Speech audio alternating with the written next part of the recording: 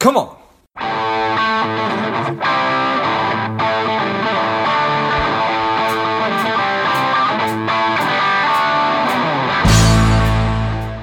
Welcome to Money Savage, a savage approach to personal finance. This is George Grumbacher, and the time is right. Welcome to today's guest, a strong and powerful Jeff Madsen. Jeff, are you ready to do this?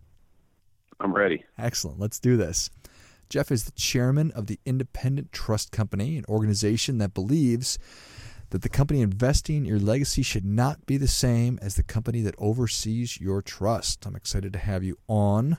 Jeff, tell us a little bit about your personal life, some more about your work, and why you do what you do. Thanks. I'm excited to be here. So personal life, I'm a fifth-generation beneficiary of trust, which means I got a whole bunch of family drama and no money. I came, my dad was an entrepreneur and actually made a good living buying distressed everything from houses to businesses. Even did an old motel one time. And, as the oldest son, I was always the free labor.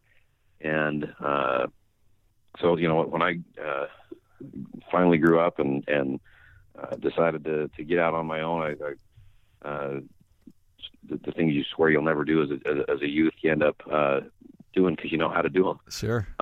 So fixed and flipped a few things and ended up coming upon the shares of a little trust company down in Santa Fe, New Mexico in 2006.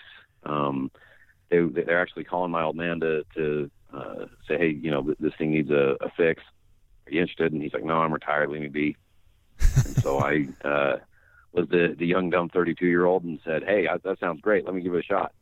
And bought the deal. And about a year and a half in, I broke rule number one and fell in love with it. And, the thing that was just enchanting to me about the business was that, as I looked at the way that trustee actions, kind of ripple through time. I mean, every job, has an impact, right? When the plumber comes to unclog the sink, that makes people happy for a while. Sure. When trustees help families make good decisions, that can ripple for, years. It can ripple for decades. And sometimes it can become part of the family's culture, and you can help the family culture become stronger, and that can literally ripple for centuries. And so, for me as a, I guess I'm a middle-aged father now, as a young father then, it was just enchanting to me to see how, people used, nobody put money in trust to, hurt a kid. They put money in trust to, try to help him. And, it was just that there's always the unintended consequences of decisions we make in life. And, it was just enchanting to me to see the way that families of wealth that, kind of went through the cycle that my family had been through, right? The saying is shirt sleeves to shirt sleeves in 3 generations. And, my family was, I guess we lasted a little longer, but it's just a very interesting phenomenon to be involved with. And it keeps me coming back. I've had a lot of chances to move on with and sell the business, but I just keep sticking around. I like it. Nice. Well, certainly we talk a lot on this show about the challenges that so many people, you and I and everybody, have talking about money.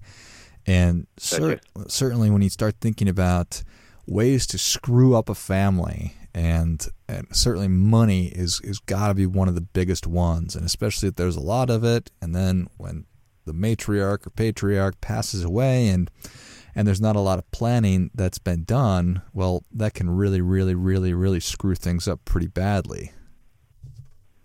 Oh, yeah. The gloves they definitely can come off if there hasn't been, a roadmap. The thing that, as parents, whether we like it or not, our kids are going to look to us for leadership. And if we don't, if we're not good leaders, if we don't set a clear standard, give feedback when the standard's not met, and kind of keep things between the guardrails, it gets hard for the kids to understand, what a culture is.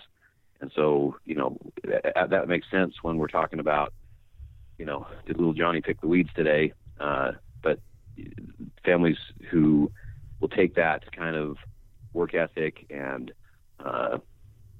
try to drive that culture, they end up in a lot better place if they implement that in their estate plan to really keep the kids, like I say, from taking something that could be great and turn it into something that can kind of turn into a mess. Yeah, right. Money's neither good nor bad, but no, that's right. Yeah, it enhances whatever eccentricities we've nurtured. Yeah, so right? It's kind of like putting gas on the fire. Yeah, so we just talked about some really important stuff there, talking about culture, and I guess maybe the term is the governance of an estate and making sure you're managing the trust and your estate plan. But just let's take a quick step back and just tell us, what is a trust? Okay, so a trust is kind of like, if we get really dry and into like Trust and Estates 101, a trust is an entity that you form, kind of like a S corp or an LLC, and you gift assets into it, and the trust document will act like an operating agreement or the bylaws of the operating agreement in LLC, bylaws of a corporation, and that's those bylaws are what the trustee uses to make decisions and to execute on the wishes of the people who set up the trust, who are the people that the trustee works for. Got it. So it's a document. It's an entity that you put things inside. It could be money. It could be real estate. It could be businesses. Is there a limit on what you can put inside of it? Art. Nope. We could put your microphone there in the trust. But I think the biggest thing with when you put assets into trust, you got to make sure that that there's a vision for them and that you've conveyed the vision clearly to both the beneficiaries of the trust and the trustees that are going to have to try to carry out your wishes. Can you give me an example with what you mean by that? Well, so sometimes we'll see a trust that has, let's say, a convenience store, right? And the convenience store is a break even, and it's got an environmental issue that we got to dig up the tanks and get it. Get the soil purified and get it all cleaned up. You got an environmental issue potential, and that's the only asset in the trust. And so there's really no money because the business is just a break even. There's no additional funds to go out and get the thing cleaned up so that you can make the trust liquid. That's kind of that's just a pickle. There's not a lot of ways to get out of that thing clean other than try to sell it at a deep discount because you haven't remediated the issue with the business. On the other end of the spectrum, let's say we get a nice clean portfolio of investables, and we're able to we have a grantor who said a grantor is the person who sets up the trust. Whenever we say the word grantor, settlor, anything that ends in OR, those are the people who put the money in and set up the trust. If we have clarity about what they want us to do with that, with that money, whether it's buy little Johnny a new Ferrari every 5 years to only match W-2s if he graduates from medical school and is working at a top tier hospital. I mean, as a grantor, you can be very specific about the way that you want your trust and your wishes, your trust fund spent and your wishes carried out. Got it. Nice. I think that's a really important thing, is that you essentially can write into it whatever you want. That's exactly right. But it's like, so having been married almost 20 years now, I've learned that it's important to set realistic expectations in life. And, you want to make sure that you set a realistic expectation for yourself and for your trust, because as a trustee, especially you get into you're managing a book of a few thousand accounts. There are things that we can do at a cost-effective, level. And then there's things that we can't do at a cost-effective level. And like I say, so often, the discussion ends up being, look, we work for a dead guy, and our job is to make sure that what he wanted to have happen. And if we haven't set good expectations and been realistic about how far we can stretch our dollars that are in this trust, that can lead to other issues that create some dysfunction. Got it. Okay, so the grantor sets the trust up. They fund the trust, and now let's assume that was grandma and grandpa, and they both passed away, and now there's an executor whose job it is to carry out the wishes of the trust. Sort of. So, well, it depends on the way you write it, right? So executors so executor, personal representative, that kind of stuff, that's usually for an estate. Okay. So you can have an estate that will fund a trust. So estate, the governing document is usually a will. Estates have to go through probate. So you got to go, to gather all the assets, get them cataloged, get them inventoried and valued. Then you got to go in front of the judge and say, hey, judge, here's how we plan to dispose of these assets and carry out the wishes of the folks who've matured, as we say in the business. And so there's kind of court involvement, and there can be, some public involvement. Whereas with a trust, if let's say we put our assets in like a revocable trust, so we still have a say over them as the grantors. And when we pass on, the trust becomes irrevocable. So all of our assets are already in the name of the trust. We don't have to go to court for the assets that are in the trust. There isn't really an executor or a PR. It's the trustee just handles, whatever disposition of assets needs to happen. For example, we want to sell mom's apartment downtown, and we want to fix up the lake house so that the kids can go up and, spend a month every summer remembering the memories that are made at the cabin, while, creating new ones with their kids. So you can be very specific with the, kind of the outcomes, without having, the what can become kind of a public involvement in a traditional, estate settlement process if we use trusts. Got it. Okay.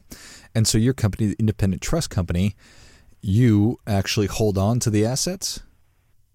Correct. So as a trustee, there are just all kinds of duties and product types that when you have a license to be a trustee, you can offer. So at Independent Trust, we specialize in personal trusts. So we don't get into 401k or employee benefits or corporate trust, which is like if your city's going to build a bridge and they want to issue a bond, there's a trustee that'll kind of they won't underwrite, but they'll issue the bond certificates and help make payments happen. We don't do any of that stuff. We do what our CEO understands or our chairman understands, which is we're in the family business. So we take on personal trusts, and there's various flavors of them.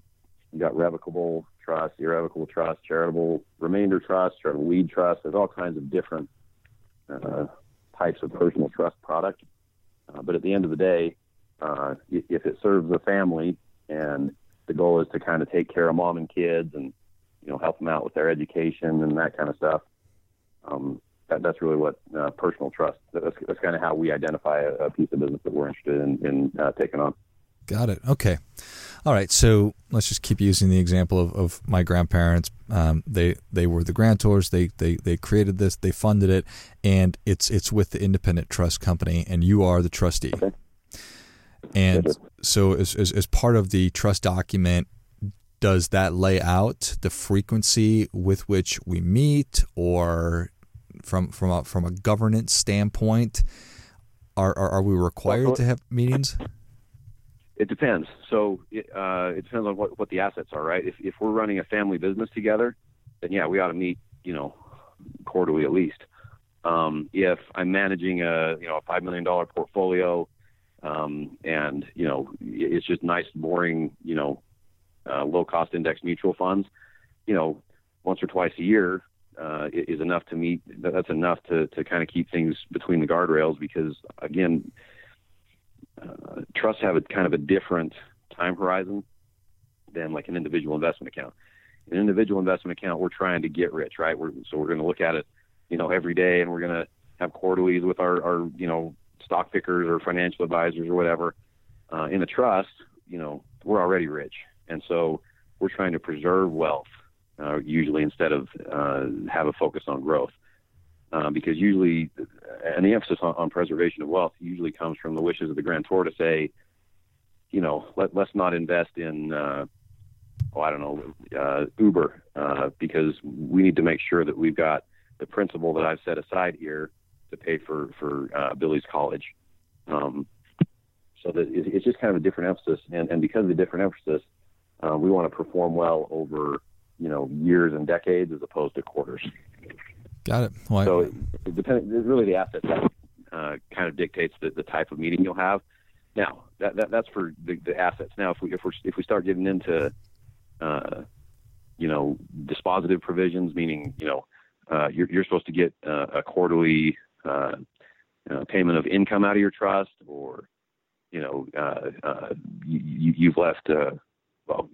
So in your case with grandma and grandpa, it just depends on what they want for you. We have trusts where dad's passed on and mom needs a monthly check. And so we'll be in touch very regularly with mom to make sure that she's getting taken care of and the kids are getting what they need. But, where it's grandma and grandpa, usually they want you to have a good education and, grow up to be an upstanding citizen without creating Xbox legends that are living in the basement. Yeah, I appreciate that very much. Got it. Okay. And so then does the actual trust pay the trust company?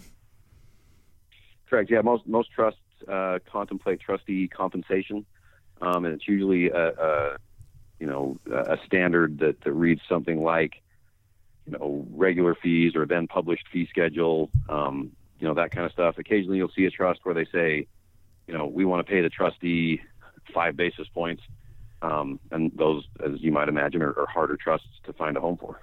So, talking about trustee compensation and making it okay for your trustee to get paid, we in life you get what you pay for, and it's ironic in financial services, especially.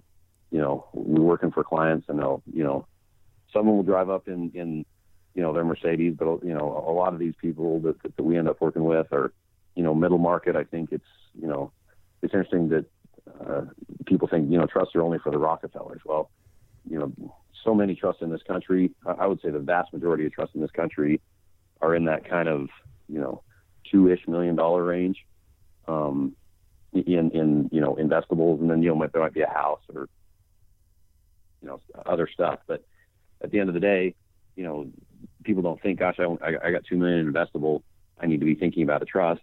They think they've got a good retirement. And what? It depends on the standard of living. Maybe you do, maybe you don't. I think the broader picture is, when we look at trusts, it's just like any other financial goal we make as a family. What are our goals? Do we want to, spend our last dime with our last breath? Do we want to leave some to the kids? So there's a lot of kind of considerations that go into it. Moving parts, as they say, Jeff. Yes, sir. Yes, sir. Well, Jeff, Savage Nation is ready for your difference-making tip. What do you have for them? So those of us who are putting assets into a trust, I think the biggest thing that we can do, we rely on the attorneys to come up with the technicals. Want to make sure that we've got taxes and dispositive provisions according to the law. Want to make sure that we've got kids' college sorted out and all that. But I think that the best thing that the individuals can do who are drawing up trusts is put together a letter of, I call it letter of intent. And I get this from a friend of mine that's a general in the Marines. He talks about sometimes when, he'll issue orders, they come out and they're highly technical. You have X amount of assets to accomplish Y objective. And really, it's easy to get lost in the technicals. And so what he'll do is he'll write a, half a page to a page, and he calls it the letter of general's intent. And it says, let's accomplish the goals with the fewest casualties possible. Let's, not beat up all our equipment because we've got more ground to take before we get a rest. And having that letter of intent that says, this is why I'm putting this in trust, these are the goals I want to accomplish, and most importantly, this is the culture I'm trying to preserve, really gives the trustee an edge in understanding what decisions that you would want them to make. So I think, if there's a takeaway point, definitely write your letter of grantor's intent, so that people, when you're gone, we've got a good idea of what we're trying to do for you. Well, I think that is great stuff. That definitely gets it. Come on. And that's true of everything in life, which is something you mentioned right off the top. It's so much of life is about expectations, whether it's with your spouse or future generations. So I appreciate that. And Jeff, thank you so much for coming on. Where can Savage Nation learn more about you? IndependenceTrust.com is our website. You can Google us, give us a call. We don't charge for consultations. We don't. We'll be happy to provide a free review and comment on your trust documents that you're writing up. If you're listening and you're with a trustee you're not happy with, I think that's a big misconception, is that we're not happy with our trustee and we're stuck. You're never stuck. Wonderful. Well, Savage Nation, if you enjoyed this as much as I did, show Jeff your appreciation, and share today's show with a friend who also appreciates good ideas, go to independenttrust.com and take advantage of the offers he just made. Thank you again, Jeff. Thank you. Good speaking with you. And until next time, keep fighting the good fight, because we are all in this together. Before I go, quick announcement. I've been asked by so many people over the past couple of years about how do I start a podcast, that I've developed and released a course that will teach you exactly how to do that step by step, from figuring out the kind of show that you want to have to understanding how all the technology works behind it, and then how to get great guests and keep the thing moving, and how to grow it. So if you're interested in that, check it out. You can go to georgegrumbacher.com/podcast course, and you'll find it there. You can just go to the website. I'll also list that in the notes of the show. What's up, Savage Nation? Please support the show by subscribing, leave us a review, and definitely feel free to share us with somebody you think would like it. Come on!